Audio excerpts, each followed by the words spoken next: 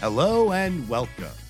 On this week's episode, you would forgive us for thinking it was Easter instead of Christmas. What with the season of resurrections Hollywood is throwing at us to finish out our year. First off, we have the final episode of Marvel's Hawkeye. It has been fantastic to this point, and they end it with a bang by bringing back one of our favorite characters in just an awesome way. Woo! Second up, we're going to be talking Matrix. That's right, Resurrections. It's kind of like the Star Wars Episode 7 of Matrix movies, and maybe that's not the best thing. Ooh. We know how you feel. And lastly, we're talking about something everyone can love, Spider-Man No Way Home. I have finally seen it, and we are going to spoil the hell out of it. Can't wait. So if you haven't seen Spider-Man yet, you're probably one of 8 or 9 people left on the planet. Pause this episode, pause the intro, go watch Spider-Man, and when you're done, join us on Tales, True and Money.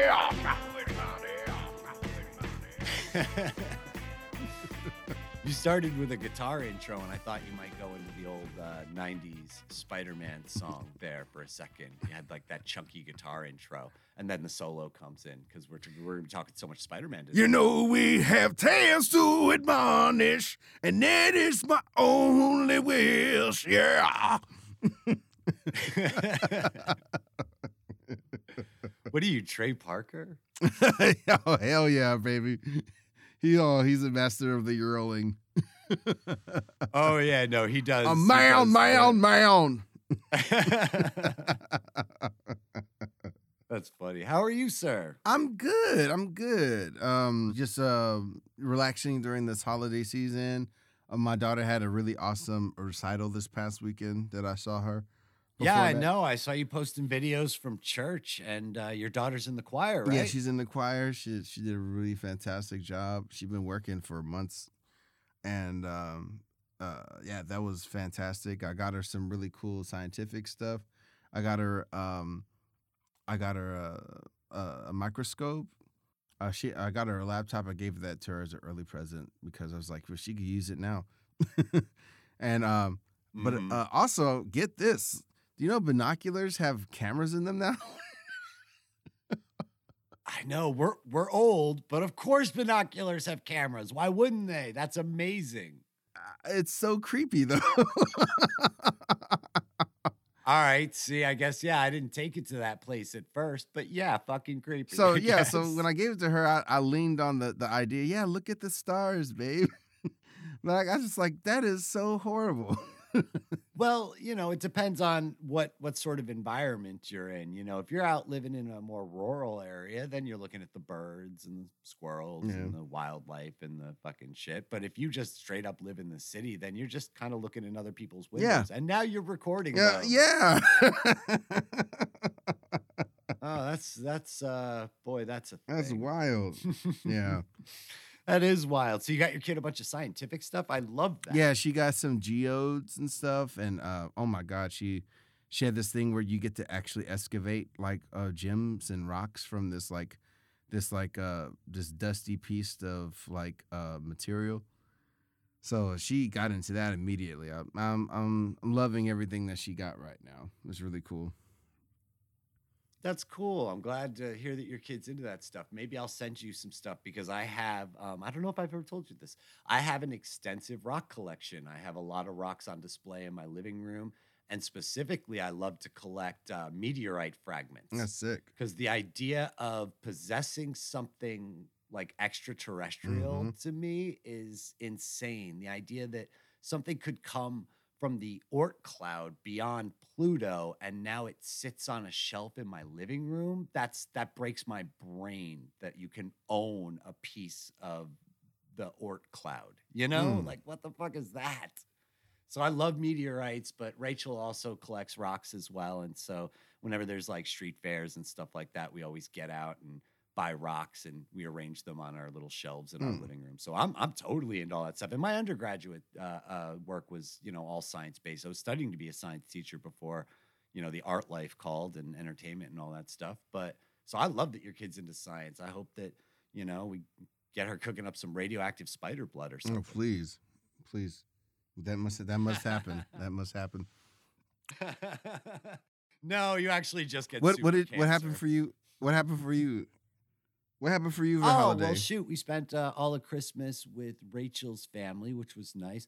My mom is actually moving. So we asked her what she wanted to do for Christmas. And she's like, I already sold my furniture. There's nowhere for anyone to sit. I will see you all in January. Come visit in January. So she lives a bit upstate. So it's a little bit of a hike to get to her place. Mhm. But Rachel's folks live right here in Westchester with us. So we went and spent the day with her. I spent most of the day in a cape and mask. Her nephew is obsessed with superheroes and specifically Spider-Man. And for Christmas, he had gotten a box full of superhero dress-up stuff. And so Rachel and I and Grady, her nephew, spent most of the day running around with our arms out in capes and masks. Mhm. So can't beat that with a stick, right? He's such a good kid. And he's got these 12-inch superhero action figures that he loves to play with, but it's all Superman, Batman, Iron Man, Spider-Man. He had no bad guys. So I went online and I found somebody made this awesome 12-inch werewolf. He also loves Halloween. So for Christmas, I got him a giant werewolf action figure for all of his superheroes to team up against. And so when we weren't running around in capes and masks, Spider-Man and Captain America were doing battle with a giant werewolf. He's that's 3, sick. so it's all good times. Yeah, I love that stuff. So we had just a great holiday. I'm actually talking to you on the brand new microphone that Rachel got me for Shabooey. Christmas. So I must have been pretty good this year. Shabooey. Shabooey indeed. Well, speaking of Christmas, we got the final episode of Marvel's quintessential Christmas series, Hawkeye, and damn. it was everything. And we were right. All of the money that they saved on the last 2 episodes, they spent big time on this episode. Oh, yeah. Because there is so much punchy, Wall to wall. and I love it. Wall to wall. Wall-to-wall action. It was great. They spend all the money on this episode. You could see it. We even said it the other. We're like, they got to be saving their money for the final episode. And when you look at episodes 1 through 6, like episode 1, giant action sequence. Episode 3, giant action sequence. Here we are at episode 6, and they do not disappoint. And we, of course, will be spoiling the finale of Hawkeye. So if you haven't watched it, what's wrong with you? I just have to say, as a retrospective, honestly, this whole year has been a gift from Marvel. Like, just the amount of entertainment that we got. Like, we were not at a loss for entertainment all year. No, you're right. I mean, 4 movies and 4 series? Oh, yeah. Video games. What? No. Oh, my God. Video games. The TV shows. Game of the year, TV shows, biggest movies of the year. Yeah. I mean, they just filled it up. It will be a tough act to follow in 2022. Yeah, I mean, I've already seen the lineup. It's going to be skimpy like always. It's supposed to be skimpy. we just Right. We got really got lucky. basically 2 years worth Yeah, of we stuff got in so 1 year lucky. because nothing came out last year. And really, if the low point of that entire season is Eternals, then you've done something right. Yeah. Like Eternals wasn't the greatest movie in the world, but if that's the lowest low you achieve, then you have had a great season. Oh yeah. Yeah, so yeah, All of it's good. going into Hawkeye, it being the last thing being released alongside Spider-Man, and actually like kind of showing like launching two characters from the Netflix series together. Like there's such a really good they coordination. let everybody know at once. Yeah, it was perfect coordination. Yeah. From WandaVision to Winter Soldier and Falcon, and to Loki, and to now Hawkeye. I mean, look at the differences between all of the things, especially this one being like so holiday based. Oh yeah, I mean, all of those things couldn't have been more different. And same thing too with the movies, with the different movies that we got, Mhm. is that they were all very dramatically different in their own right and what they were trying to do and what they were trying to bring. So it's crazy that Marvel can try so many different things and do so many of them well. I mean, we just sit here and basically kiss their asses all the time anyway, but God damn it, they deserve it. This shit is good. Yeah, I mean, And Hawkeye tied in the Netflix universe now. Heck yeah. So for you completists out there who have to see everything tied to everything, now go watch your Netflix stuff because it's in canon. We got Charlie Cox showing up, in Spider-Man later on. And then we also have got Vincent D'Onofrio as the Kingpin, who was the perfect casting for Kingpin. Of course you go back and get Vincent D'Onofrio. Yeah, it's Vincent D'Onofrio. He's amazing. And they shoot him perfectly. Oh, yeah. I love that they shoot him so that you never see all of him. Oh, yeah. And they do the Peter Jackson Hobbit thing where they always bring him forward in the frame. Mm-hmm. And when he first sits down with Vera Farmiga's, Eleanor Bishop, and you see now we're going to get the entire scene that photograph at the end of episode 5 was from, where Eleanor's basically explaining to Kingpin, like, this shit is getting too wild. I have paid back my husband's debt and I'm out. Mm-hmm. And he looks absolutely mammoth. No one ever gets the out. The way they shoot it. No one ever gets out. Oh, his voice is so perfect. She thinks she works at Merrill Lynch or something. We're going to show her she doesn't. Like there's some Nixon in it. So standouts for the show, just Yelena is like, she's like even sicker on this show than she was on Black Widow. Oh, well, yeah. She just really has gotten to lean into the character. So like just her dialogue scenes and the action, she's just so fantastic. And then her and Kate Bishop, they really need their own show, honestly.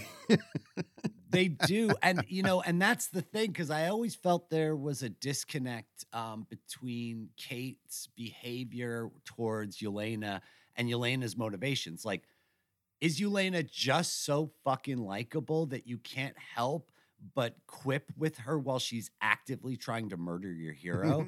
Like, I know that Kate believes in Clint's ability to get out of any situation. So, but they're being like buddy while Yelena is actively hunting down Clint to kill him. Mm-hmm. So I feel like there's a little bit of a disconnect there, but damn, she's so likable. She sells that idea. You never question it. You're like, of course they're bantering as though they were fighting together, despite the fact that they are kicking the crud out of each other. Remember, she even has that line, "Stop making me like you."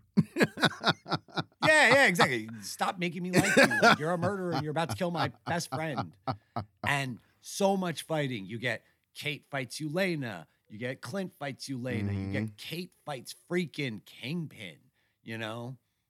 Kate's mom hits Kingpin with a car and Kate blows Kingpin up, and you cannot kill the Kingpin. Don't think for a moment you can kill the Kingpin. And so much action. Kate fights everybody. Yeah, I love when Hawkeye does the leap off the building. He lands on a tree and he meets an owl. Yes. Bug nuts, man. And then that owl definitely murders 2 people later on, which is fantastic. That was the most ridiculous thing, where they're about to be hit by a van, and so they shoot it with the Pym arrow and turn it into like a little Matchbox car. And of course, Kate looks at Clint like, we can unshrink the people inside, right? And Clint's like, I mean, I could talk to somebody. I think so. So good. And then the owl from earlier swoops in, takes them away to definitely crack that thing open and eat them. Now, one issue I did have is every time like Clint has to use his bow as a weapon, like it just does not look like a weapon. There's a one point like he's hitting people and they're like flipping over with the bow. Well, all right, because I think because it is designed to be flexible, you see it as a weapon that maybe, isn't imparting as much force as it could, because it's going to flex when it hits. But here's the other thing. What if he's hitting him just at the last minute, he turns it sideways a little bit? Now you're catching him with the side of it that doesn't flex. Tom. I think you could beat the shit. On. My brother, my it's funny. I bought my brother one year for Christmas, like a Hawkeye t-shirt, because he's super into archery. Mm-hmm. And when you live in upstate New York, that's one of those things. And so if he hit me with his compound bow, that shit would hurt. that would hurt bad. Mhm. So, I mean, maybe not flip a dude over, Yeah. but this is comic books. The idea that a woman who weighs 90 pounds can take down a guy who weighs 300 pounds. Like, I don't care how good your kung fu is, your body doesn't have enough mass to generate the force to hurt that person. Rachel, who studied martial arts for a year, she calls it wei fu in the movies, Mhm. where she's like, that woman doesn't have enough mass. I don't care how strong he is, how many push-ups you do, you just don't weigh enough to affect a change of direction on her target. And so, you have to just suspend a little bit of disbelief and say, okay, Hawkeye hit him with a bow and he did a backflip. Like maybe that would certainly render his bow inoperable for the Mhm. rest of the fight.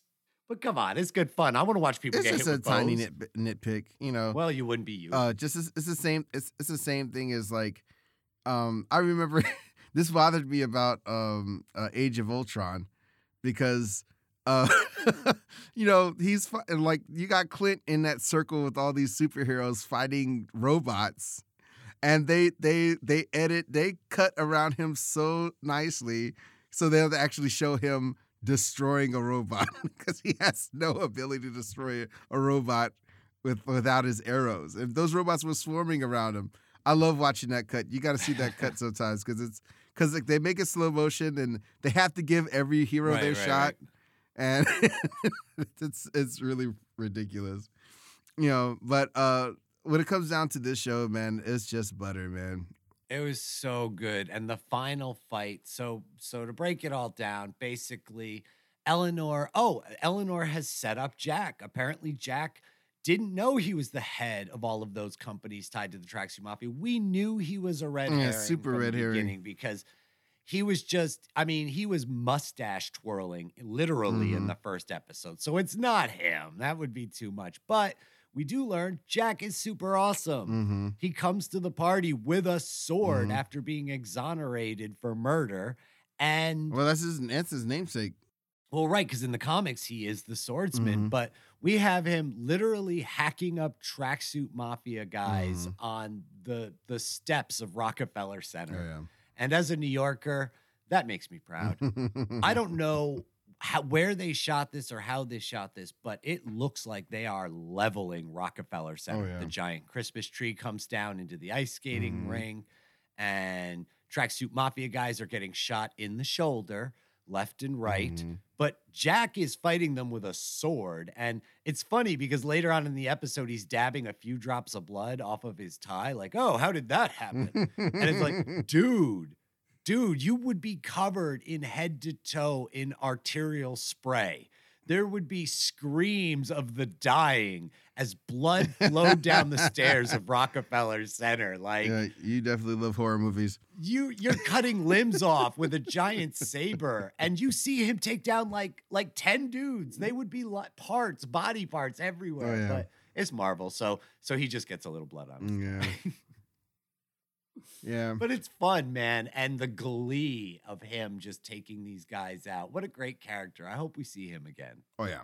A character I don't hope to see again is Neo and Trinity. Ah, yeah. We do have to talk about the Matrix. I know. You and I feel differently about this. Boo. I'm not going to say it was, we both agree that it's not a good movie. If you had to score this movie on a scale from 1 to 10, what do you give it? 5. All right. See, I give it a 6.5. Yeah. Because although I can't stand a lot of the movie, I still love Neil Patrick Harris. I love a lot of the ideas in the movie. Oh yeah, Neil Patrick Harris in everything is a joy. Yeah. He's beyond reproach. Of course, as we talk shit about this movie, dear listener, please remember none of it is directed towards Neil Patrick Harris. He's a saint among men. I mean, yeah, Neil was great. I feel like he was a wasted villain for this movie. This movie needed to have a better story and a better protagonist for a villain like that had such a sick plan, Yeah. Well, it's weird because we had talked about this movie at one point. You said something really poignant about it, and you said it felt like Lana Wachowski, didn't want to make this movie. Yeah, is what you said. no. It felt like she didn't want to make this movie, which is, I mean, perfectly valid. And you think about the fact that the main character, Neo, is back to being Thomas Anderson, and his company is forcing him to make The Matrix 4, the video game, which he doesn't want to do. So if you had to draw parallels, I mean, it's almost exactly right there. And that really is the theme of this movie. The theme of this movie is every single thing that Lana Wachowski thinks and feels is laid fucking bare. There is no subtlety. She comes at this with all the subtlety of a sledgehammer. This thing winks and nods at every moment. It literally tells its own story through the movie. But what So about the fans, bro? that is not necessarily what the fans wanted, about the but I fans, bro? do see it.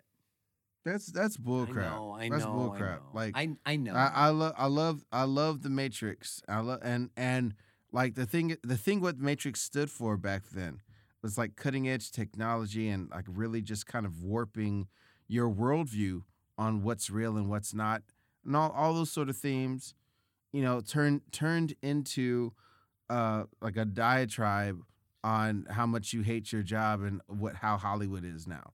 Like how does that belong into the Matrix, man? You know?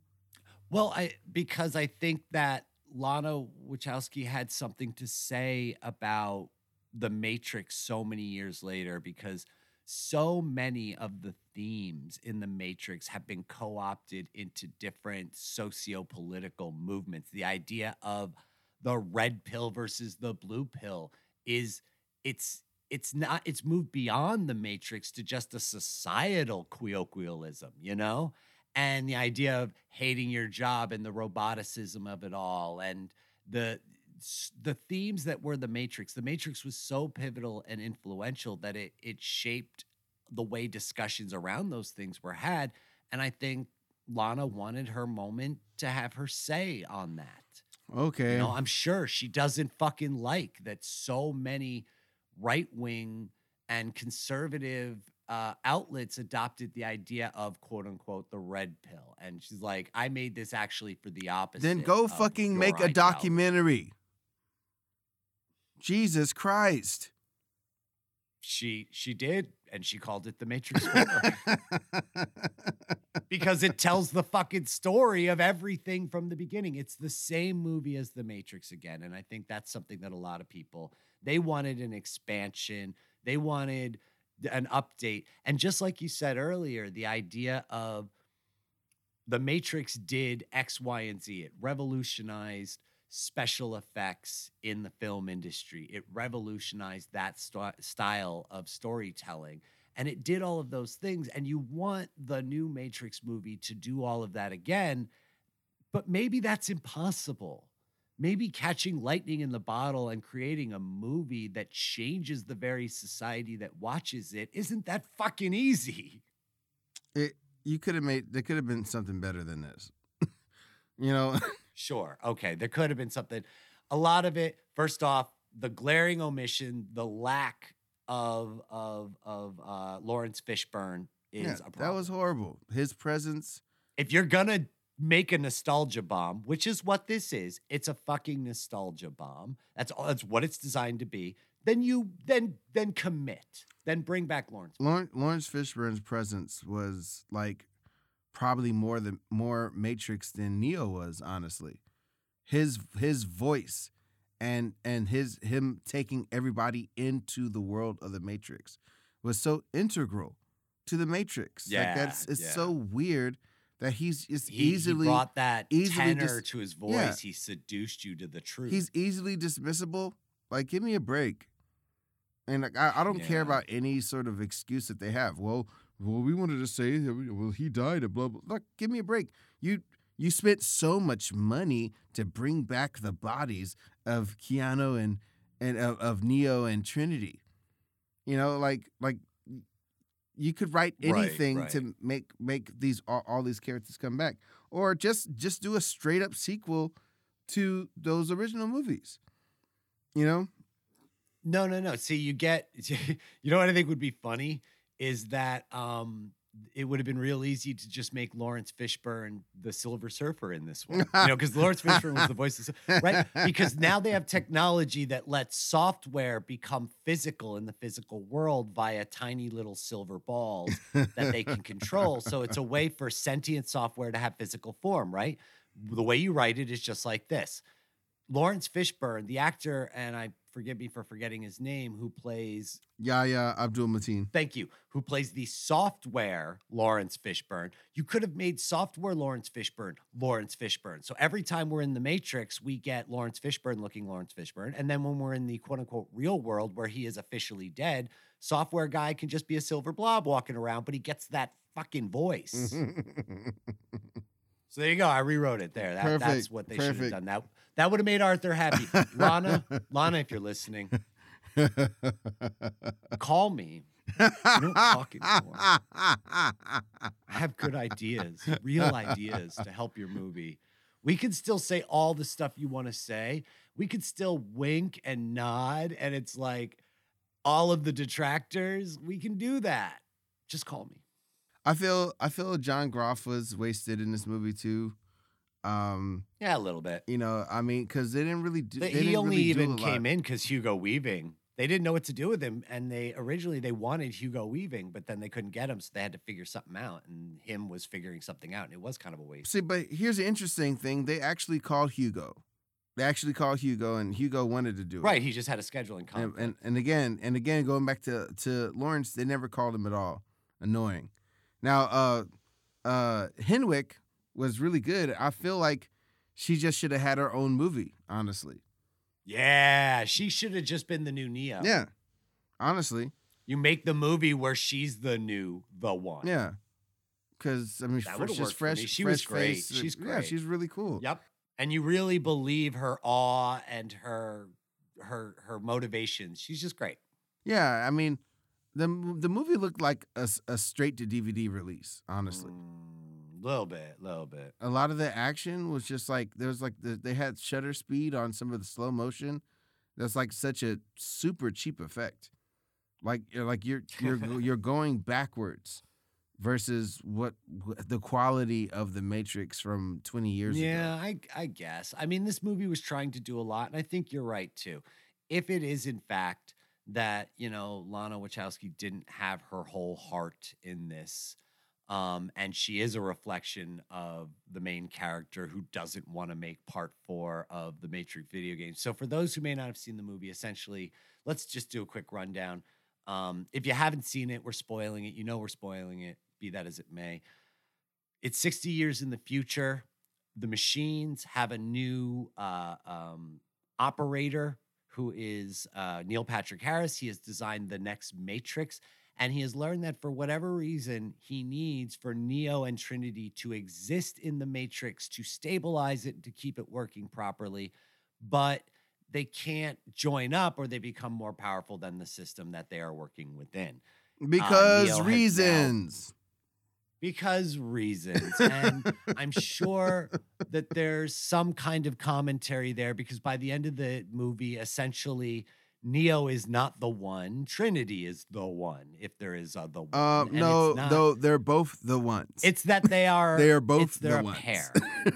They are both the one. And Neo says, I never really believed in the one stuff because there's the two. So you have to have both. And maybe there's some kind of social commentary in that. It makes no sense. But not based off of the story. The architect. Well, no, not based off the story. The architect made Neo to be the way he is. He never changed it so some other random human was made to have Neo powers. That's it. So they just. I know it's a little contradictory. It is. Yeah. So I mean, it's cool to see Trinity with powers, but maybe write something that makes it make more sense. It's a different Matrix. Everything's allowed. I guess everybody should be able to fly then. Well, maybe. Anyway, so we move forward. We don't know, man. We move forward. We find out that Neo's been basically brainwashed back into being Thomas Anderson. And because he's going to retain residual memories of all the shit that happened to him in the first 3 movies, they make him a video game designer who has made the Matrix 1, 2, and 3, the video games that are exact playthroughs of the movies that we watched in the 90s and early 2000s. So now the Matrix itself exists within the Matrix universe, and they spend a lot of time talking about what they think about those first 3 quote unquote games. And it's just the movie talking about itself, which is weird. Yep. It's weird to have the characters in the movie have opinions on the characters they play in the movies. Yep. It's meta. It is breaking the fourth wall without actually staring directly into the camera. And there's a lot of that going around. Let's just say there's a lot of that going around. A lot of media. We're going to talk about Spider-Man later on. Does this now, but does it better, admittedly. And so this movie just like you said, all the things that you wanted the new Matrix movie to be, they have a scene where when they're talking about the game, The Matrix 4, they say everything you just said. We should be breaking ground. And they talk about all the things you would need to do to make a successful one of these. And then the movie actually does none of it, which is ironic and weird. Mm-hmm. You're telling it. So it's not great. You're telling it. But it's a nostalgia bomb. If you want to watch Keanu Reeves, who is charming as fuck, go and Thomas Anderson / Neo it up.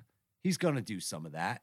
If you want to watch, Trinity and Neo's love story come full circle back from her dying in a spaceship and him becoming space Jesus. I mean, you really can't have a space, a cyber Jesus story without resurrection. And here we are. And maybe it's not incredibly satisfying, but this is the movie that exists. And I'm glad because it seems like you've calmed down a little from the last time we spoke. You were so heated when we first talked after you saw this movie. You were like personally offended. You were like, why? Yeah, dude, why for this? I remember the most expensive thing I bought besides like video games 20 years ago was my Neo jacket. Oh God! You had a Neo jacket, of course. You fucking nerd. So I got skin in the game, bro. I got skin in the game. Oh, Matrix meant everything to me. Man, did you have the tiny glasses? No, I had my regular glasses.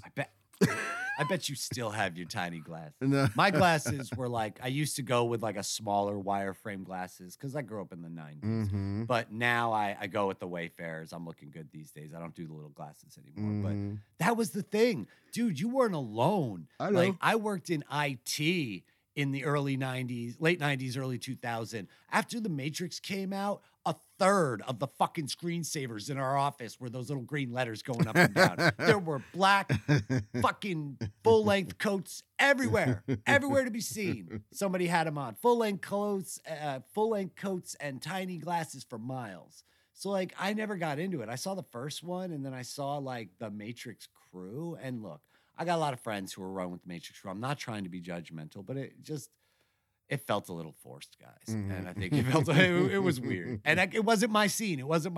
I was weird too, but that wasn't my scene. And so I never got into the second movies. My roommate fucking loved that shit. Loved Animatrix and fucking everything about it. He was totally into it. Oh, yeah. The industrial music scene, but wasn't my cup of tea. But it sounds like you had a little bit more emotionally invested in it. Oh, so, rather than, taking this movie as Lana Wachowski screaming into the void, you would have rather just had a continuation of the story that went somewhere that seemed to make sense. I mean, dude, it was at the time there hadn't been a Superman movie in a long time, and the best the effects were for anything was Batman and Robin, So like to actually make Neo fly like realistically was a big thing. When they weren't making like high budgeted superhero films, Yeah. So by the time that they were showing the trailers for Matrix Reloaded and like he was just flying all over the place, like that's where that's when they knew they could actually make another Superman movie, So seeing something like that was just blew you just like out of your mind. Completely out of your mind to see all of that stuff back then. That's why Matrix had such a huge effect on me. You know, Spider-Man and The Matrix. You know, so Yeah. I'm glad. Well, this I'm glad. movie I'm wasn't glad, revolutionizing. I'm glad one of them struck it big this holiday Well, season. yeah.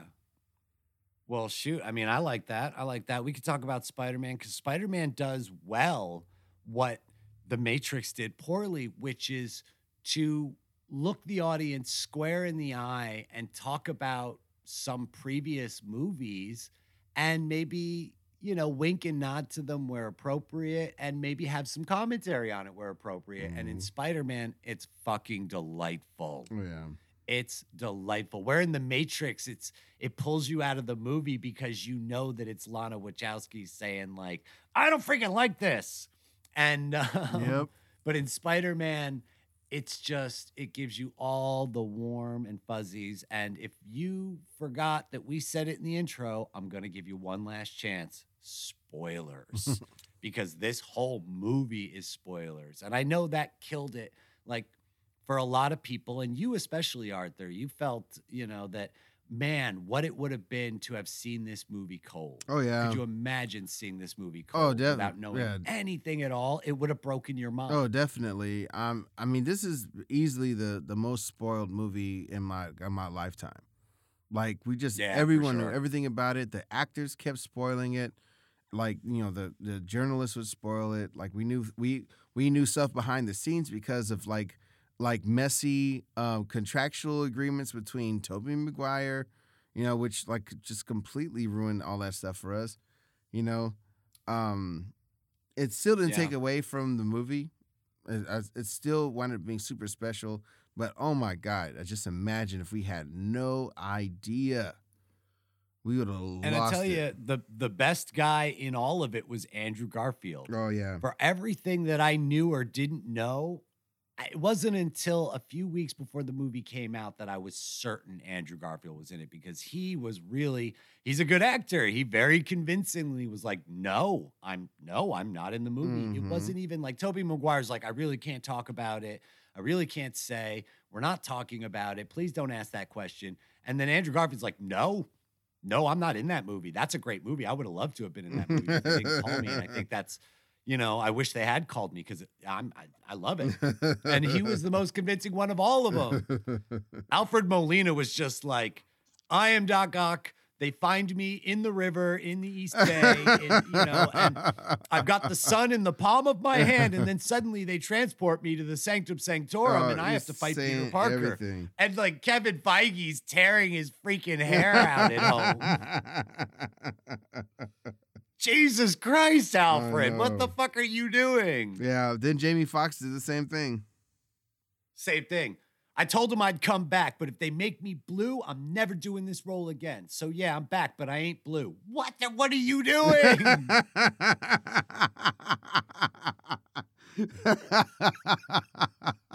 Just giving it all away. Oh, God. Yeah, the actor who played the lizard. Yeah, Rhys Ifan. Yep, and even Willem Dafoe was very coy about the whole thing. And it was great. Those guys were cool. Well, Willem is a consummate professional. And he is a consummate professional and a hell of an actor. And he's something of a scientist, too. Yes, he's something of a scientist, too. Yo, this movie, and we should have expected it because the post-credit scene at the end of Far From Home was them doing a cartoon version of the Spider-Man meme. Mm-hmm. And so, of course, every little memeable phrase from the first movies is in this movie. They have them saying the lines. Like, the theater I was in was so divided between people cheering at the top of their lungs and other people screaming after, cheer, but shut up. We want to hear what they say. And so, like, you would hear this loud roar, and then as soon as the character on screen would open their mouth, like, it would just stop. And so everyone could hear the dialogue. But, like, every memeable moment that these characters said, there was cheering. I'm something of a scientist to myself. The power of the sun in the palm of my hand. Like, all of that stuff. So good. So freaking good. Oh, yeah. And it's it's a 2.5 hour movie that doesn't feel like a 2.5 hour movie. You know me, I bitch and I moan. We were talking earlier and I was telling you how excited I was. I was like, I watched Carnage. It was 90 minutes. Can you believe it? It was the second shortest superhero movie ever made. It was 90 minutes. And you're just like, yes. No, I'm like, no. All right. I'm so tired of the long ass movies, but this movie, you could have made this movie 3.5 hours for what they gave you in this movie. And for a 2.5 hour movie, so tight. But that's what I was about to say. I mean, that's the whole thing about it. This is like a master class. If Chloe Zhao wants really know how to make these movies, she needs to watch this movie. You know, because it's about timing. It's about the beats. It's about mixing up the comedy. It's about having the action beats there. It's about having the emotional beats, having the tone, the pacing. Like all of that is there. Like that when you should feel like it went by really fast if it was a 3-hour movie because you're having so much fun. You're having so much fun. Like that's what always makes time go by so fast. You know? That's it. It's not a 2.5 hour movie I have a problem with. It's a 2.5 hour movie that feels like a 2.5 hour. Oh, yeah. You keep me engaged. And this movie hits every beat just as you start to lag a little bit. And then it's like, bang, we've changed it. And you're in it. You're in it for every moment. And then you get to the end of it and you're like, that was 2.5 hours. So nice. I want to talk about the actors right quick because please do. You know, Zendaya, and Peter, like now that they've clinched the relationship, then they get so much more screen time together. Because before, like I love the way they played MJ in the last two movies, because I mean they really played everybody as actual high schoolers, not like 30-year-olds playing high schoolers. Yeah. So, like, I mean, that made it super refreshing. And, like, they gave MJ all these, like, really awkward, quirky, dark, like, personality traits that are always great. So, with all of that we saw before, like, just seeing her interplay with Peter just felt really special. It felt like a connection that I really haven't seen in all the other ones. I did like Andrew Garfield and Gwen. But again, like they seemed way older. Yeah, they than, definitely like the high school age. older. And yeah, what is it? It's the curse, or rather, I guess I don't know if you call it a curse, but basically every Spider-Man ever has dated his leading lady in real life, and now Tom Holland and Zendaya are no different.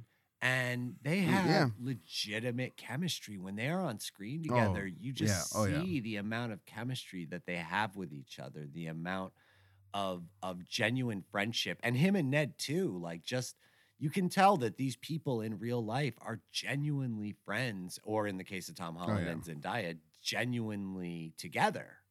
Yeah.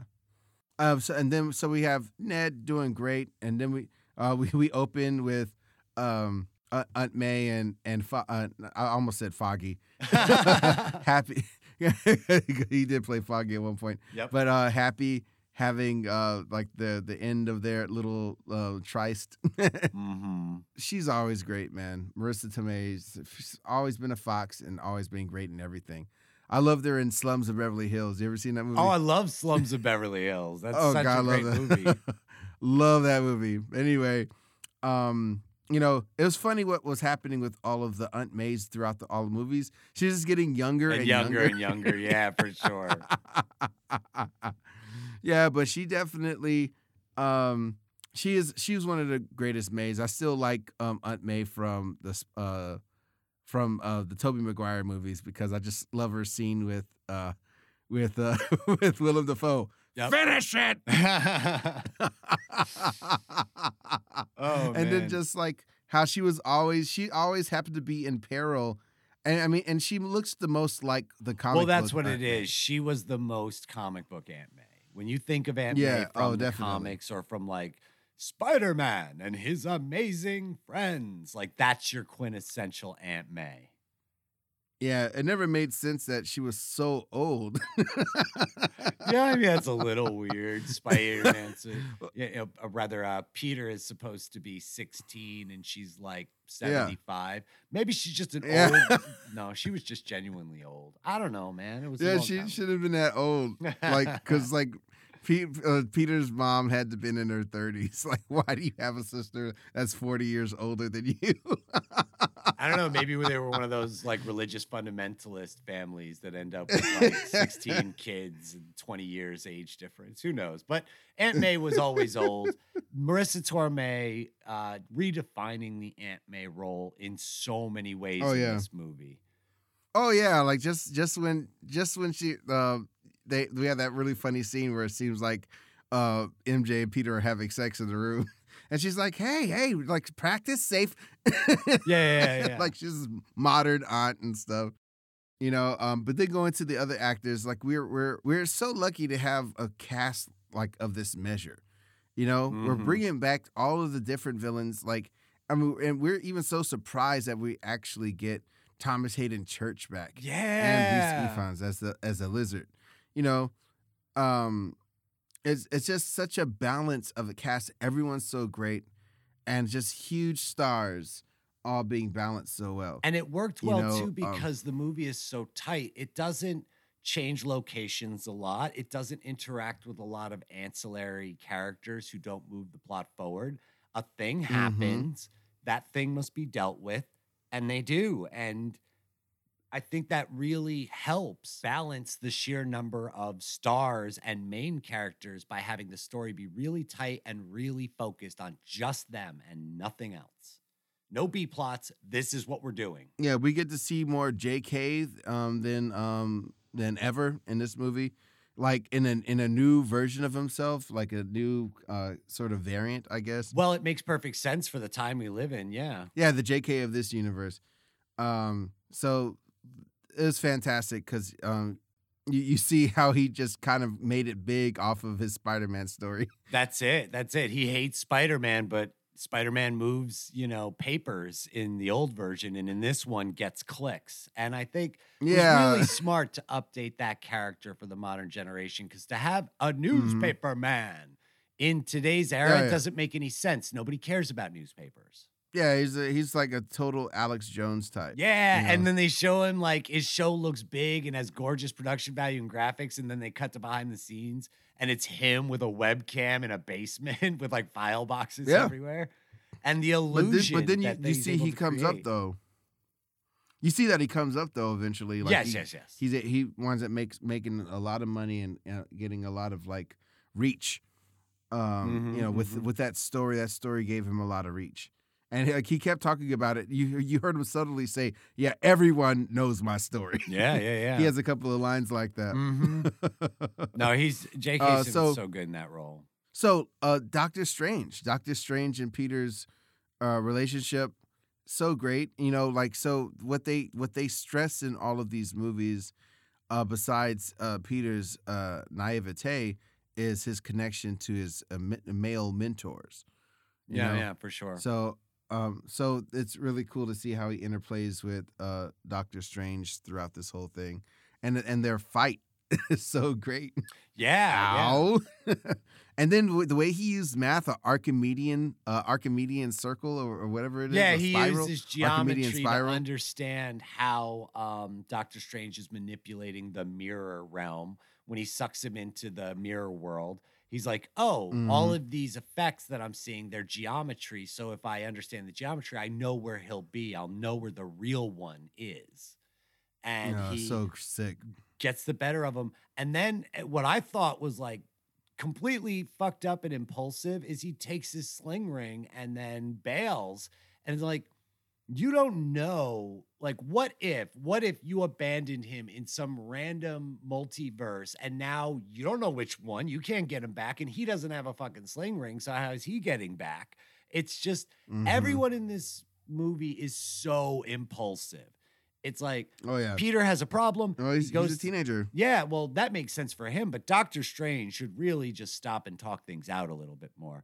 I know that he's incredibly sure of himself, but he moves a little fast on this one. That was the only thing about this whole movie that got me, that it was like, if they took a half an extra beat before Doctor Strange just starts doing a spell, then all of this gets avoided, but then we don't have an awesome and fun movie. So yeah, but I mean, to me, it makes sense. Like, Spider-Man asked a simple request. I need everybody to forgive me. Okay. Like he didn't have any caveats or anything. He just based it off of what the kid said. But the You know, reach of that, the actual, like the amount of reality that you are going to alter in doing that just maybe begs half a moment more to discuss it. Because what happens? That's always been Doctor Strange's flaw. He's just like Tony Stark, but just in the magic realm. Yeah, and that's true. That's true. And that's going to Yeah. lead big into, Doctor Strange 2, where Baron Mordo is back and he's like, the problem is you, sir. Mm-hmm. Because he is Oh, yeah. impulsive and he is impetuous at times. But so he begins the spell. Spider-Man screws it up and they break reality and they bring all of these bad guys into the Marvel Cinematic Universe. And unbeknownst to them, a couple of Spider-Mans too. Yeah. I mean, it's such a great plot device. So well thought out and so lovely. And juxtaposing to what happened in Matrix. Oh my God, if Matrix could have did anything similar to this, it would have been fantastic. So we have our villains. Like what's really great is that they all acclimate very well to the Marvel comedic tone. Yeah, they do. So it's so funny that everything that they say is just hilarious. There's no way that's his girlfriend. Wait a minute. Your name is Otto Octavius? Yes. Who the hell are these guys? Hello, It's just Norman. a tree, man. It's just a tree, man. Just a tree. just a regular old tree, man. It's not like a tree dude. Yeah. So good. And Yeah. all of them retain their basic, wants and desires and motivations from their original movies. And it works. The one thing that I've seen a lot of people complain about this movie, and maybe that this movie, the writing gets a little bit wrong, is the idea that you can cure them of what makes them supervillains, and that will somehow save their life seems a little bit weird, because we know that Doc Ock gets pulled out of the river just as he's doing his experiment that goes wrong. And he has to drown that thing in order for it to not explode, and that takes his life. So whether you fix the neural inhibitor chip in his arm controls, he's going to die when he goes home. Almost, unless he shows up somewhere else. I don't know. I just think that it's not going to be as clear as shut. And then like this, whoever Spider-Man they're dealing with at the time will know that they're not that powerful, so they would relent. Well, sure. Like Electro's going to live because his powers kill him. So if he goes back without powers, his powers don't kill him. And the Lizard lived anyway, so he's fine. Sandman lived anyway, so he's pretty good. And but Goblin might find himself on the wrong end of a glider. There was something interesting that actually Rachel pointed out that I thought was what solves this problem, is that you don't go back to where you were when you get taken. You show up like where you are. So, for example, all of these characters that they're fighting, they were all in New York. They were in different places in New York, but they're all in New York. Now, we see in the post-credits scene to Venom that Venom himself gets sucked to the Marvel Cinematic Universe. And then the Spider-Man movie confirms this with the post-credit scene where he gets sent back to his universe. The problem is he was in Mexico at the time. So he spends the entire Spider-Man movie in Mexico. He doesn't get transported to New York. He doesn't get transported to San Francisco, where he presumably spends most of his time. You go from one universe to the other, but you basically stay where you were. So since when these characters go back to their universes, they aren't in the exact same spot they were standing in previously, they probably do survive. But Rachel thought that was funny. Yeah. She was like, oh my God, he spent the whole movie in Mexico, because that's where he was. Yeah. So then we're gifted to Andrew Garfield and Tobey Maguire, and it couldn't have been handled any better. No, it It couldn't. was just such a so magical good. moment. especially when you're an audience when you're in an audience with just people that love the stuff that you do, because this movie's no small feat, and it'll probably never, the likes of it will probably never happen again. Like a lot of the payoffs in this movies are 20 years in the making. Yeah. You know? Yeah. It's like, it's fantastic. You know, You like can't hit those emotional notes without that amount of time to feel that nostalgic. And I was actually really surprised that they put Andrew Garfield and Tobey Maguire showing up so close together. I would have thought Tobey would have been like 15, 20 minutes later, to gut punch you again. But there's something so powerful about, like, Andrew Garfield shows up and they punch you in the gut. And you're like, oh my God. And you haven't even recovered from that yet. And then Tobey Maguire steps out of the portal and you're like, no. I'm It's sure like, I'm sure they had different plans. It's just Toby's contractual agreement like took way longer to put together. it just works so well both ways. I just mean in pacing in the movie that they're going to hit you with those nostalgia bombs. I thought they were going to give us Andrew Garfield early, and then now we're going to hit you in the fields with Tobey Maguire later, but they give it to you 1, 2, and it works that way as well. Yeah, it was fantastic. Just like you said with Andrew definitely was an MVP for me. See, like here's my thing about the Spider-Man. Toby was a pretty good Peter Parker, a little bit too much on the sad side, but still a great Peter Parker. Mm-hmm. Probably the best Peter Parker. Little old, but the best. Andrew Garfield was the best Spider-Man to me. Yep. Like not the best Peter Parker. No. I think this has been talked about widely in the fandom. Sure. But like because like Toby was horrible as Spider-Man. His voice, I mean, he was great at the intensity and the acting and the drama, but Spider-Man's supposed to be funny. Yeah. And he wasn't, like, he literally had this one line. He said, "Quiet while mommy and daddy are speaking."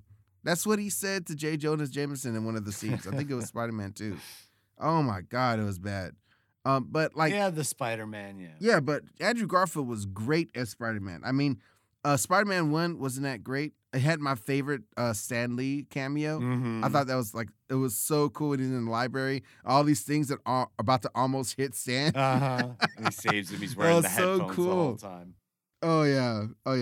It was great. That's my favorite Stan Lee cameo. But yeah, everything that he was saying, the way he looked and felt, that opening scene of Spider-Man 2, him flying like flying down to the city. Yeah. And that's my Spider-Man. Like that's the look of the Spider-Man from the 90s. Drawn by Jim Ballant. What's his name? Yeah, well, I have to look him up in a second, but No doubt. like it was what was it? Not astounding. Spectacular Spider-Man. Mm-hmm. Spectacular Spider-Man from the 90s and stuff. He also drew not Extreme Spider-Man, but Ultimate Spider-Man. My quintessential Spider-Man artist, of course, is Todd McFarlane. Todd McFarlane, I think, redefined great. it. And oh yeah, Torment, bro. And Todd McFarlane jokes that every other artist who ever drew Spider-Man after him hates him because nobody ever thought to draw the curly webs where you have like the one web down the middle and then you draw the other complementary threads of the web is curling around it. And it's a lot more elaborate, but it looks amazing. Everybody else just drew straight lines. And so he jokes that to this day, you can't ever just draw straight lines again since he drew it the way he drew it. Now every Spider-Man artist hates him. I like Mike Wieringo's web. His web was really cool. But yes, Andrew Garfield was the quintessential quippy. He was such a good Spider-Man. But it's funny too because he's always, whenever anybody lists out their favorite Spider-Mans, because you have Tom Holland, who is the perfect blend of both. He is a great Peter Parker and he's a great Spider-Man. Yeah. So, what's so good about what they did is, like, first of all, they have so many clever things about memes and things that actually happened in the characters' real lives. Like the whole back thing was like, Toby had back problems, like while doing Right. He had back injuries. Yeah. And then like. And then Andrew Garfield being so like self-loathing. Yeah. Where they're giving out Peter Parker is self-loathing. Yeah, well he is. And when they're naming Spider-Mans, he's like, all right, I'll be Spider-Man 1, Toby, you're Spider-Man 2. And they point to Andrew Garfield. It's like, yeah, Spider-Man 3. Spider 3. Yeah, I gotcha. All right. You know what? Everybody's third favorite. Let's do it. And the commentary, like, and the way that they fix the complaints, where, like, one of my hugest complaints about the original Spider-Man trilogy was you went out and got Willem Dafoe and then put a mask on that mug. Oh, Don't yeah. you dare. And as soon as we get introduced to him, he freaking punches his masks and shatters it. And it's like, it's a way the filmmaker's looking directly at the audience in that scene and going, we heard ya. We heard you. Yeah. Because so many people said the same thing. You went and got Willem Dafoe and put a mask on him? No. And every every complaint that people levied in the original ones, they address. Like Andrew Garfield's a great one, where they're talking to him about what his life's been like, and he looks at Tobey Maguire and goes, I was never very good at being Peter Parker anyway, so I decided to just be Spider-Man. That's him looking directly at the camera and going, I know y'all think I'm the worst Peter and the best Spider-Man, so I'll just be Spider-Man. Like, that's what and not to beat a dead horse, but that's a lot of what the Matrix was trying to do, but just was so heavy-handed about. At least this one, it's so deft and it's so light in the way that they do it. Just like, it's the perfect touch for that kind of objective if you're trying to tell those kinds of jokes. And they do it so well. And you get all of the Spider-Men together, sort of comparing and contrasting their differences. A great comedic scene. Oh yeah, when they shoot the shit. Yeah, when they're just like doing science together. And Tom Holland's handing out web cartridges and he gives some to Andrew Garfield, and he goes to hand them to Peter Parker or Tobey Maguire, and Tobey Maguire's like, well, what's a web cartridge? And they're like, what do you mean, what's a web cartridge? He's like, where do your webs come from? I'm like, oh my God, they come out of your body? And later on in the big fight, when they have no time for it, Andrew Garfield looks over at Tobey Maguire. He's like, so then presumably you have some organ in your body that's making web fluid right now? And Tobey Maguire's like, that's not important. I don't want to talk about it. Oh my God. All the things that you didn't expect that you would ever get. That you would get these guys talking to each other about the differences that were written for them in the movies. Again, not to beat the Matrix up, but this is how you do it right. This is how you wink and nod at the audience without pulling them out of the movie. Yeah, like it was just a beautiful moment. Because Spider-Man has meant a lot to me. I mean, like, it's not a wonder why this movie made so much money, man. Like, Spider-Man probably is the #1 superhero besides Batman. Superman's got a claim to that as well, but those are the big three: Superman, Batman, and Spider-Man. I don't think Superman anymore. I don't think Superman anymore. I don't think. I think Spider-Man has I think the edge word over anymore Superman, is like, important handily. there, but Superman, Spider-Man, and Batman are sort of the trilogy. Definitely Superman for a good amount of time. But not in the last 20 years, bro. Fair. No. But Batman and Heck Spider-Man no. certainly are the superheroes. Definitely Batman. Definitely Batman, Spider-Man. But Spider-Man, I feel, has the edge out because of young kids. You know, because like, I mean, he's a kid. He has like pajamas for a costume. You know, he's bright red and blue. And he's so relatable. And anyone can put the costume on. It could be anyone. Yeah. It could be you under that mask. That's why the character works. So relatable, you know. That harkens to the line that Jamie Foxx had, you know, thinking that Spider-Man might have been black. That's such a great scene when Andrew Garfield finally takes him down. He takes the mask off. And he's like, "Oh man," and Garfield's like, "What? What's up? I just kind of thought you were black. I mean, because you're from Queens and you like to help the community and stuff." And Andrew Garfield looks and goes, "I'm sorry, man." Like, apologizes for not being black. And then again, you get the look right into the camera, you know, right into the audience's soul, and goes, "Man, you know, with all these different universes, there's got to be a black Spider-Man out there somewhere." And then, of course, the audience is like, "Yes, there is, and we want to see him." They couldn't give us everything. You can't, man, you know, Miles joy. Morales swings it at that moment. It's too much. Give us. We're waiting. I was wishing. I know. You know, Oh, before I God, saw the I movie, know. I was wishing Miles Morales was in this. Everybody hates Chris. Tosses that uniform on and swings in. Next time, baby. Next time. Oh man. Oh yeah, man. It's such a great time. Such a great time. And so like there's so much to talk about. Like the moment where I couldn't take it anymore, just tears streaming from my eyes.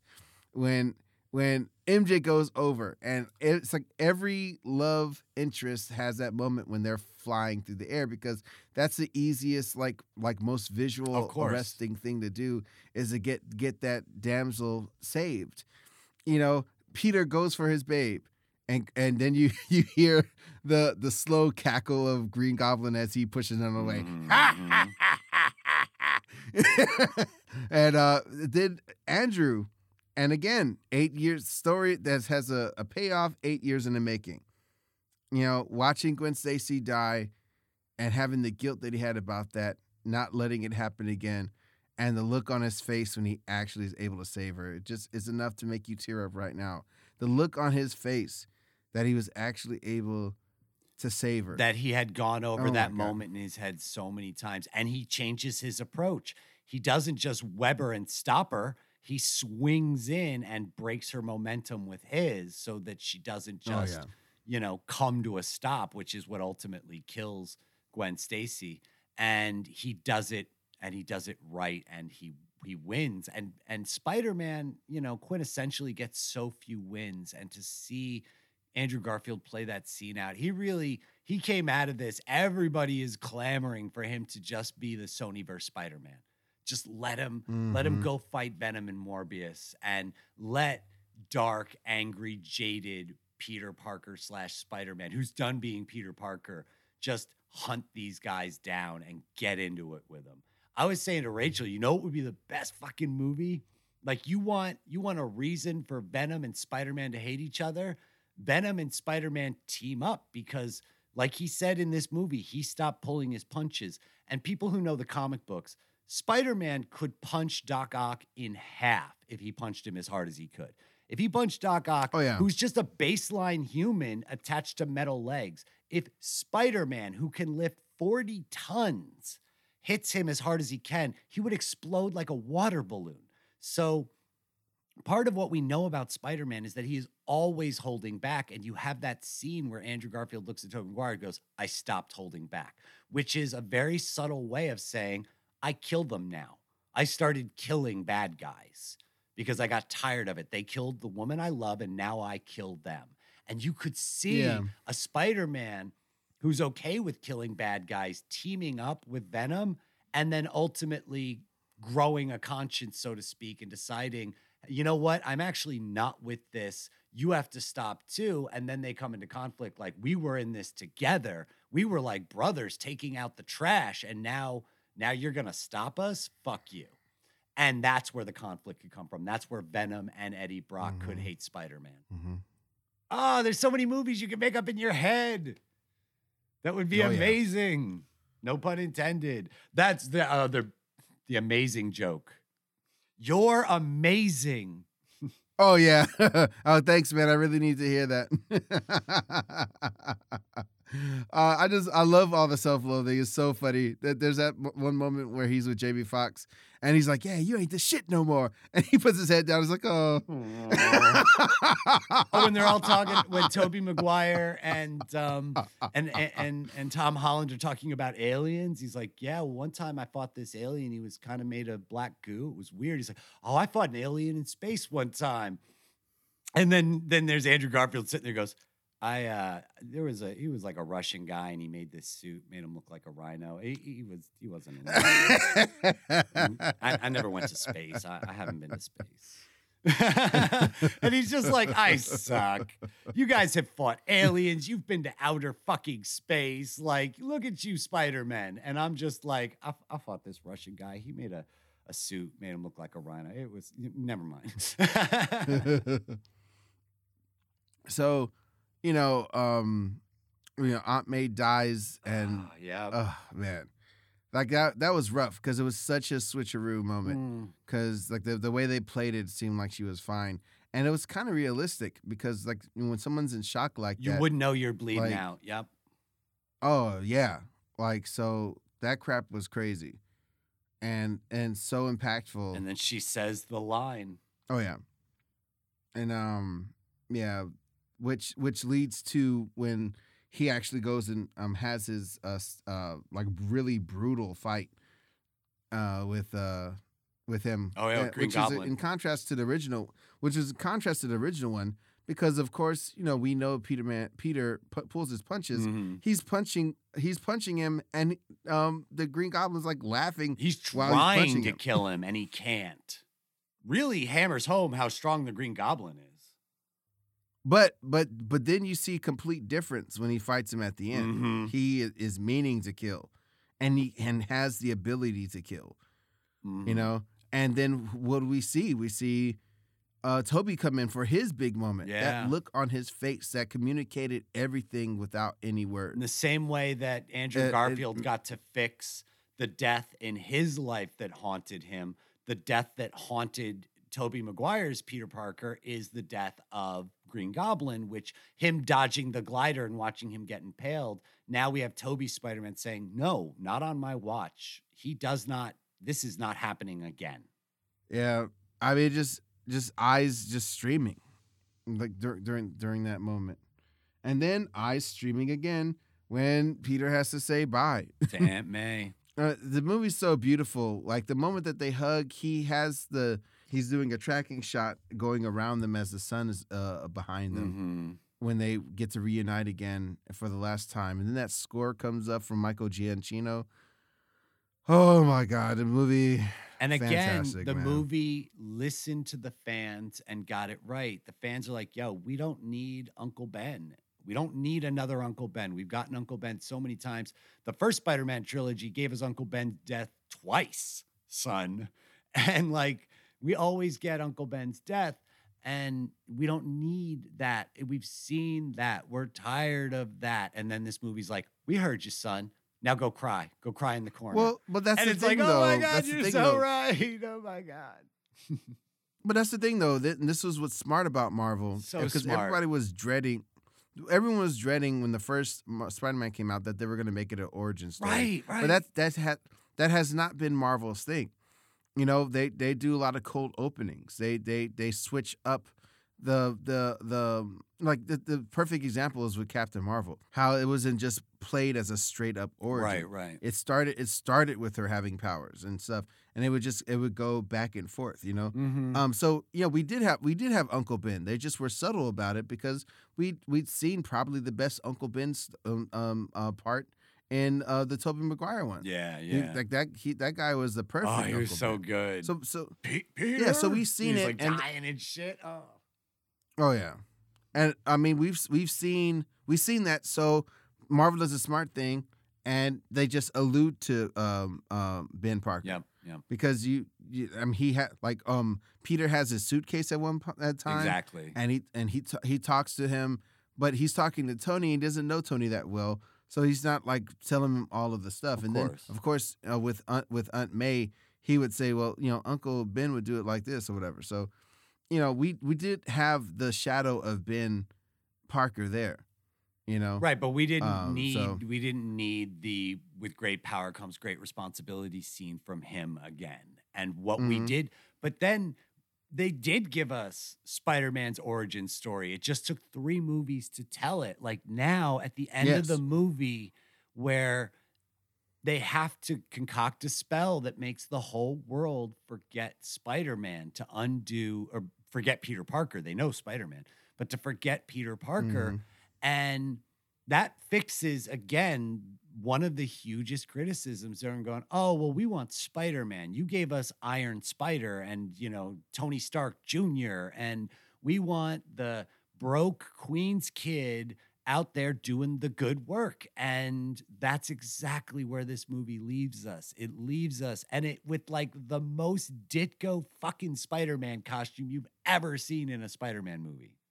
That was killer for me to see the high blue, because they always go like the modern Superman route. You look at Christopher Reeve's Superman, that suit is blue. And every other suit that ever came after it is like the darkest navy you ever saw. And I love muted. Yeah, the blue. And Spider-Man's Oh, yeah. costume at the end of this movie is beautiful. It was beautiful, and it's lining up perfect with Hawkeye because it's like Yep. Christmas time. Yep. Yeah, it ends in you Christmas. you see that the Rogers musical is playing at the same time. Of course. Nice little tie-in. I can do this all day.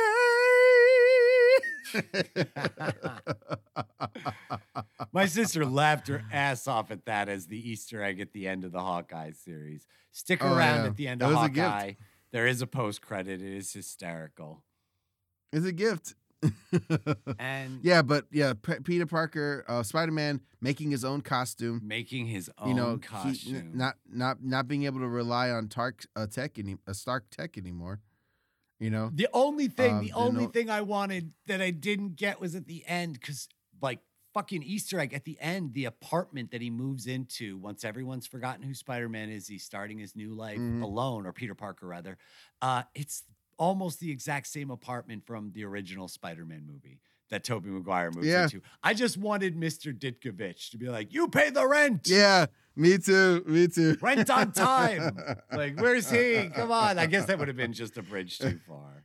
Oh my god, man! But- that would have been great. I mean, if you love those first movies, and because they hit us at exactly the right time in our life.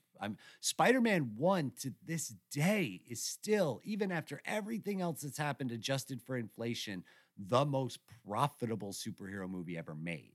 Like, for dollars Yeah. spent to dollars made, you can't underestimate how big that movie was. In 2001, everyone got that DVD for Christmas. Everyone. Oh, yeah. Box sets, special edition widescreens. Like, I just remember Christmas of 2001, everybody got that movie in their stocking. Oh, yeah. Everyone. I can't imagine how many they sold. And so that was such a quintessential part of what we know to be this experience with these characters. In 2001, we had the X-Men movie, and then suddenly this, and it was a revelation. And of course, all these movies are flawed and they have their problems, but it hits a part of your inner child. And I think that Marvel they've done it again. They've done it again. Oh man, what an experience! Man. I can't wait for the Blu-ray, I guess is all I can say about that. Come on, Yeah. put that goddamn Blu-ray out. Like, come on. What an experience! Ah. What a book into 20 years of movies. I want a pause You button. know, I want to and pick then- it apart. I want to know it. It's amazing. What an amazing way to Yeah. end it all. Yeah. Or maybe Oh it's my just God. the beginning. Well, yeah, that's basically what it is. But it is an end to, basically tying up stuff basically loose ends, because that's what's happened with all the Marvel properties. There's a bunch of loose ends because these properties Sure. are tied to other companies. And this So I mean, they're about to do the same thing with X-Men. it took all those You loose know? ends and it made them into a nice, neat little bow. Yeah, they're about to do the same thing with X-Men. It's going to be way more epic, though. Holy shit! Oh man, we'll see. I can't wait to see how they pull. I that know, off. I know. I can't wait either. I mean, the only shame is that Hugh Jackman ain't gonna play ball. I think we're done with Hugh No, Jackman. he's totally gonna play ball. They already had Ah. meetings. I know they had meetings, but I don't know. I dare not dream that dream. I dare not dream that dream. It's been a beautiful end to Spider-Man. We don't need to dream that we would ever get Hugh Jackman back into the universe.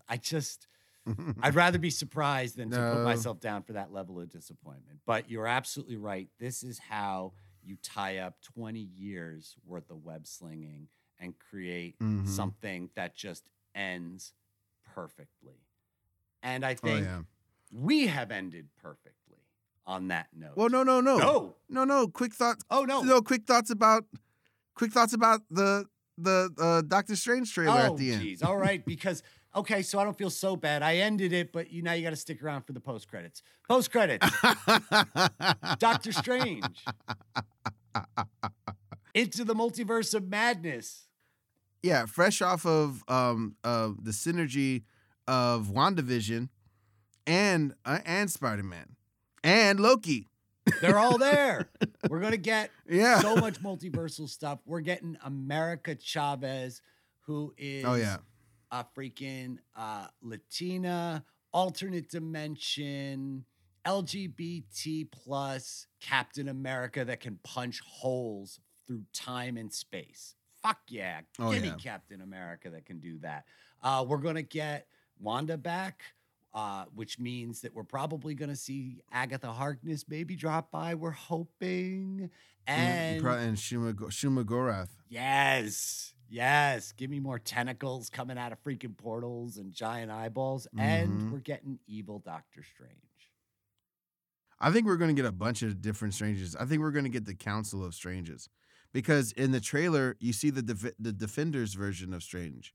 Oh, I suppose that's true. Yeah. The one. Yeah. The costume. With the one with the ponytail. After getting so many Spider-Men, now they're going to give us the Council of Stranges. Next thing you know, we'll have the Council of Reeds. We'll get the Parliament of Doom, and of course, the Cross-Time Council of Kangs are on their way.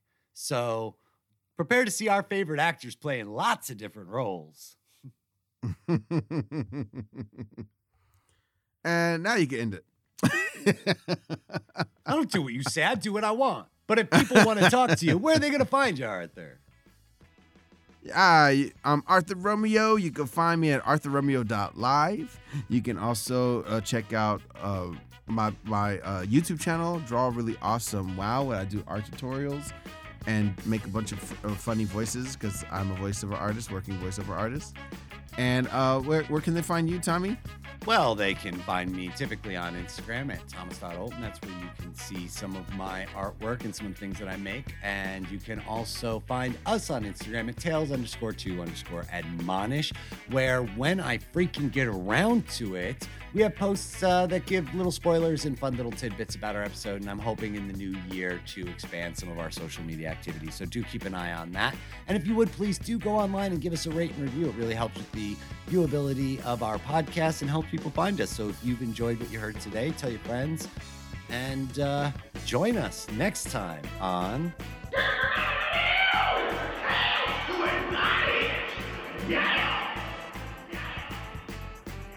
Happy holidays. Happy holidays and Happy New Year. Deedly. Oh, nice. Wild Stallions.